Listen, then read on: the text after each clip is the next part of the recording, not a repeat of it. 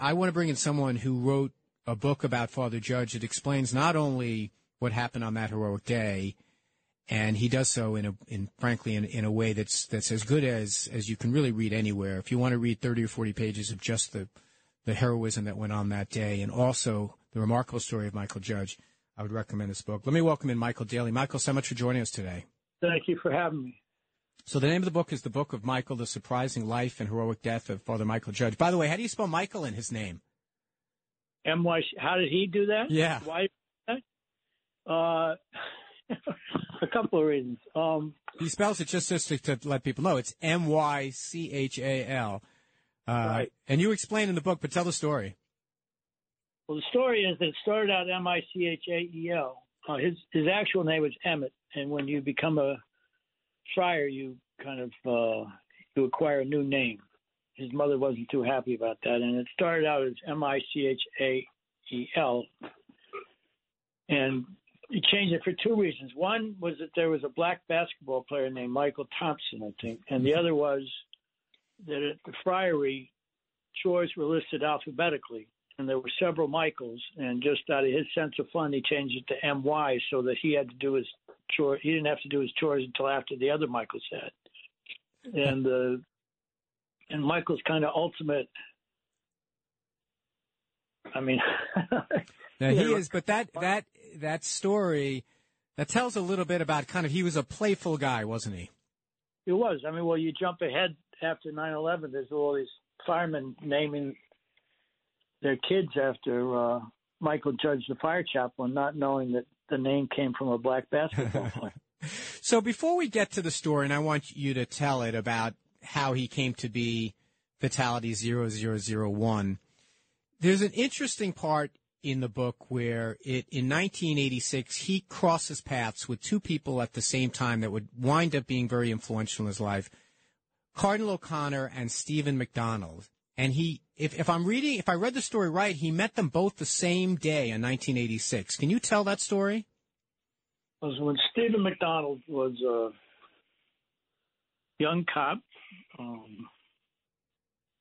pretty much newly on the job. He's 8 months married. His wife is 2 months pregnant.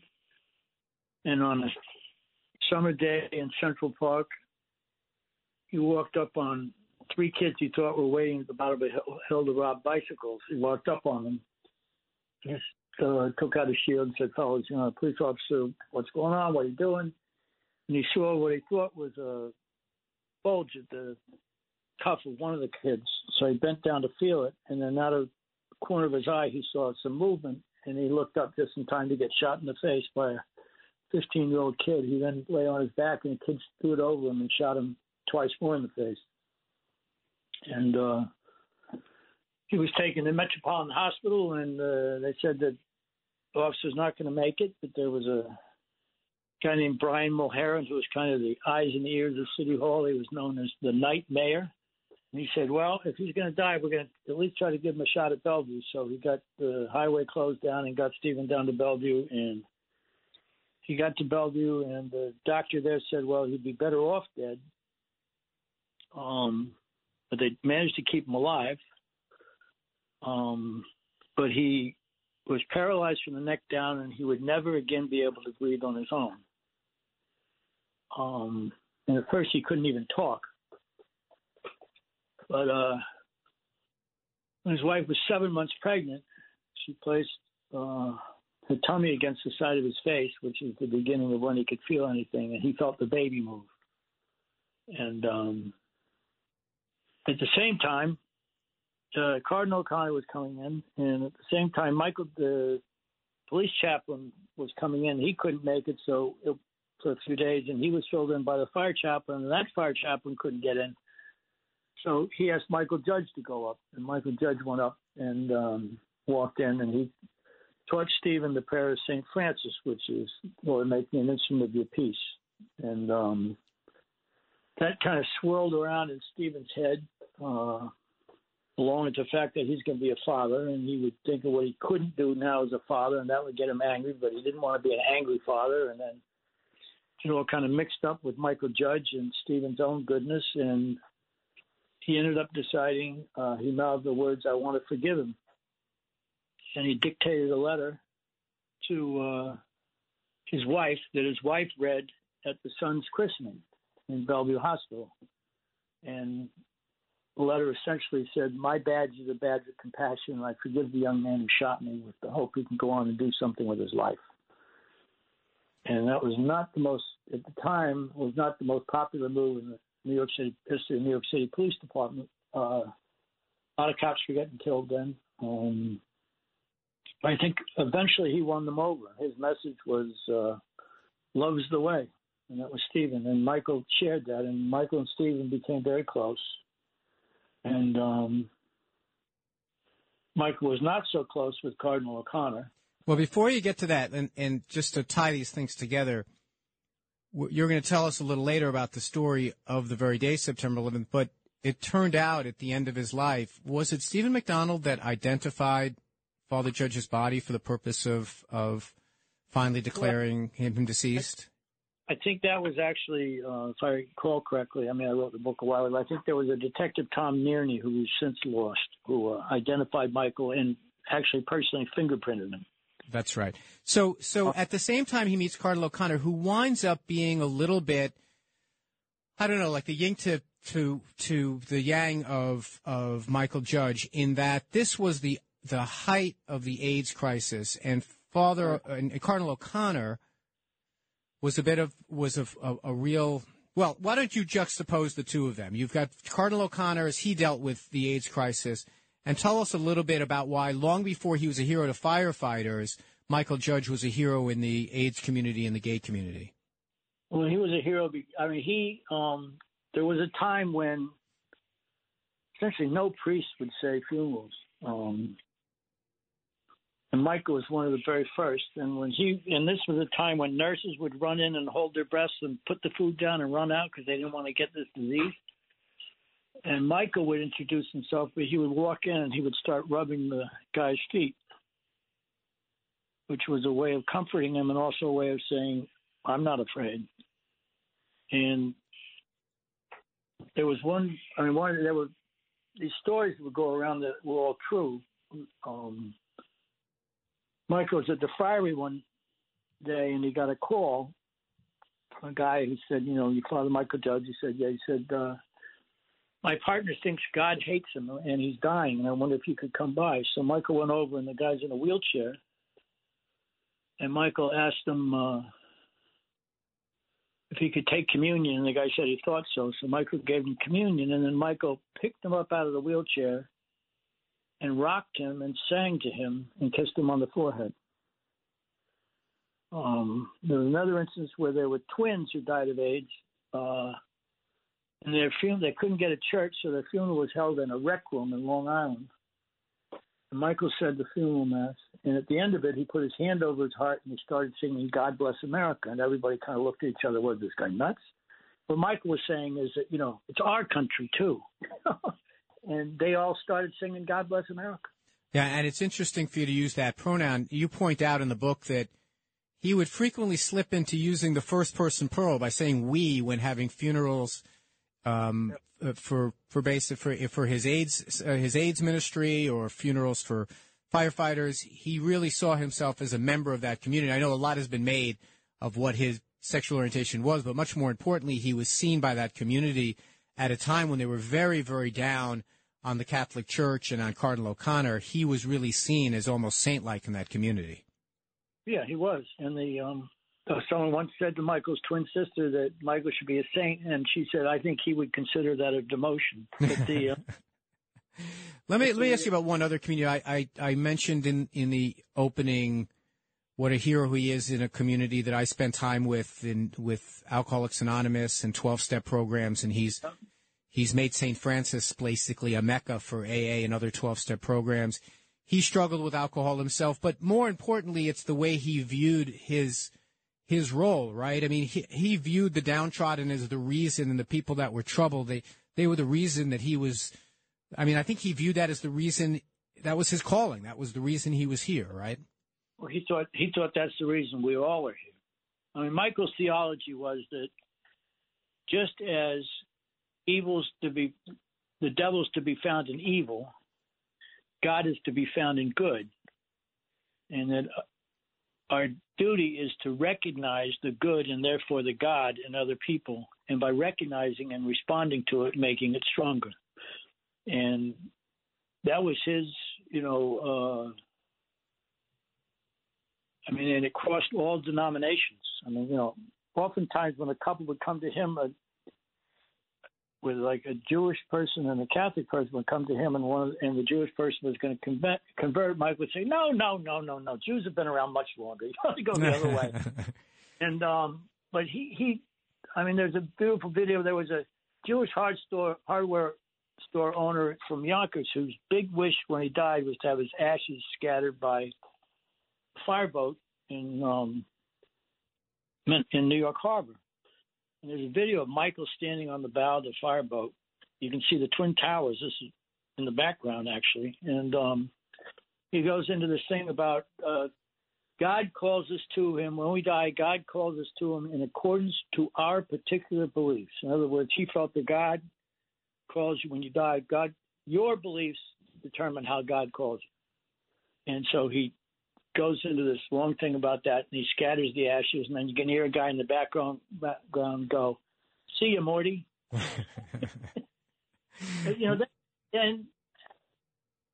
Or you could walk around. If you walked around Manhattan with him, Midtown Manhattan, you'd be one homeless person after another would go, "Michael," and you go, "Hey, you Peter." "Michael, how you doing, George?" He knew them all. Well, let me catch up the listeners. We're talking to Michael Daly, the author of the book of Michael, The Surprising Life and Heroic Death of Michael Judge. You talk about that. You tell a very funny little vignette in the story about how he was concerned that the garments that were being collected by the church and redistributed to the homeless they didn't look nice enough. They looked kind of like they made them look like just like bums wearing clothes. And so he insisted that they dressed up. And didn't you tell a story that there were complaints from local shopkeepers that they didn't want good-looking homeless people around or something like that? Something like that, yeah. But the main thing was, I was with him. There's two things that I think say more than anything about him and the homeless was that one, I was with him in rush hour on 7th Avenue, and this guy came up to him. Michael's in his habit and sandals, and he goes, "You a priest?" And he goes, "Yeah, I guess I am." And the guy said, "Then bless me." So Michael put his hands on the guy's shoulders and touched his forehead to the guy's forehead and just stood there for about 5 minutes in the middle of rush hour in downtown Manhattan, which is a long time. Michael stepped back and said, just step back, and the homeless guy said, "Holy shit." And Michael said, "Yeah, something like that." And the other was, there was a guy, after he was dead, there was a guy lying in front of St. Francis who had on 3 pairs of pants undone, no shirt. And I went up to him, and Michael used to fold a dollar bill lengthwise when he gave people money just to make it seem less like a handout. So I did that, and I gave it to him. I said, "This is from Father Michael Judge." And he stood up and he said, "Father Michael Judge was my spiritual advisor."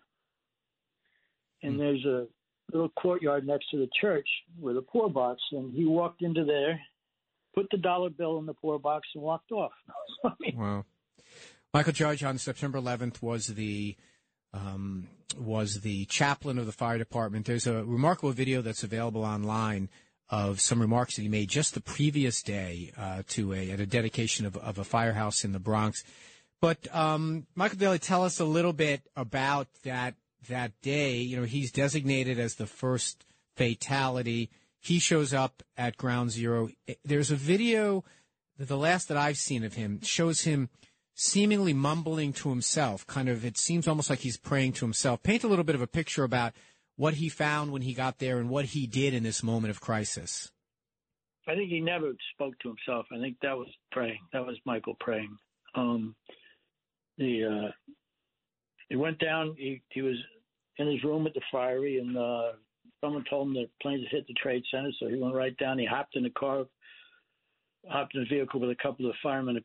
There was a firehouse across from the Friary. We went downtown with them, and he went into the the North Tower, which was the first one hit. And he was in the lobby praying. And it was pretty jarring because these jumpers, you could hear these jumpers, resound through the lobby every time they hit. You can see Mike was frightened.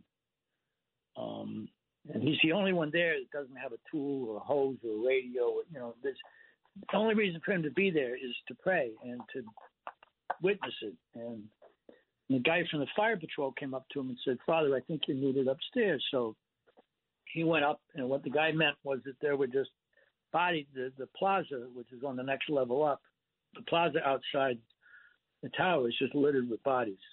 So Michael's standing at a plate glass window praying to God for it to stop. One fireman could hear him praying. He was praying to God for it to stop. And kind of in answer to that prayer, a body landed right outside the plate glass window and sprayed it with blood. And then there was a rumbling, and Michael must have thought that the tower he was in was coming down. So he ran out into the plaza, but then he must have realized that it wasn't the tower he was in that was coming down, it was the other one. So he ran back into the tower on the second floor, and he's going to the escalators. And meanwhile, the south tower has collapsed, and the windows down on the big windows down the south tower on that side were out. And it's like a hurricane of debris came through those windows and went right up the escalator. Michael must have felt like the thing had circled around and gotten him.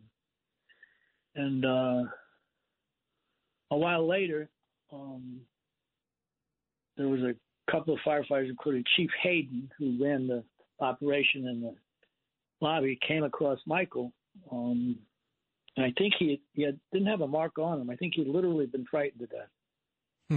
And but in the way that the myths start, earlier there had been a guy named Danny Sher was a firefighter who was killed by a jumper outside the South Tower. I think he's probably the first firefighter killed. And a call went over the radio for the fire chaplain. I don't think Michael heard that. He certainly didn't get over that way. But between that call and Danny Sher being hit, all of a sudden everybody was saying Michael Judge was killed by a jumper while he was saying last rites for a firefighter outside the tower. No, that was not true. And then the firefighters who found him in the escalator carried him outside, and they put him by an ambulance. And then the North Tower came down, and his body was hit by debris. I see.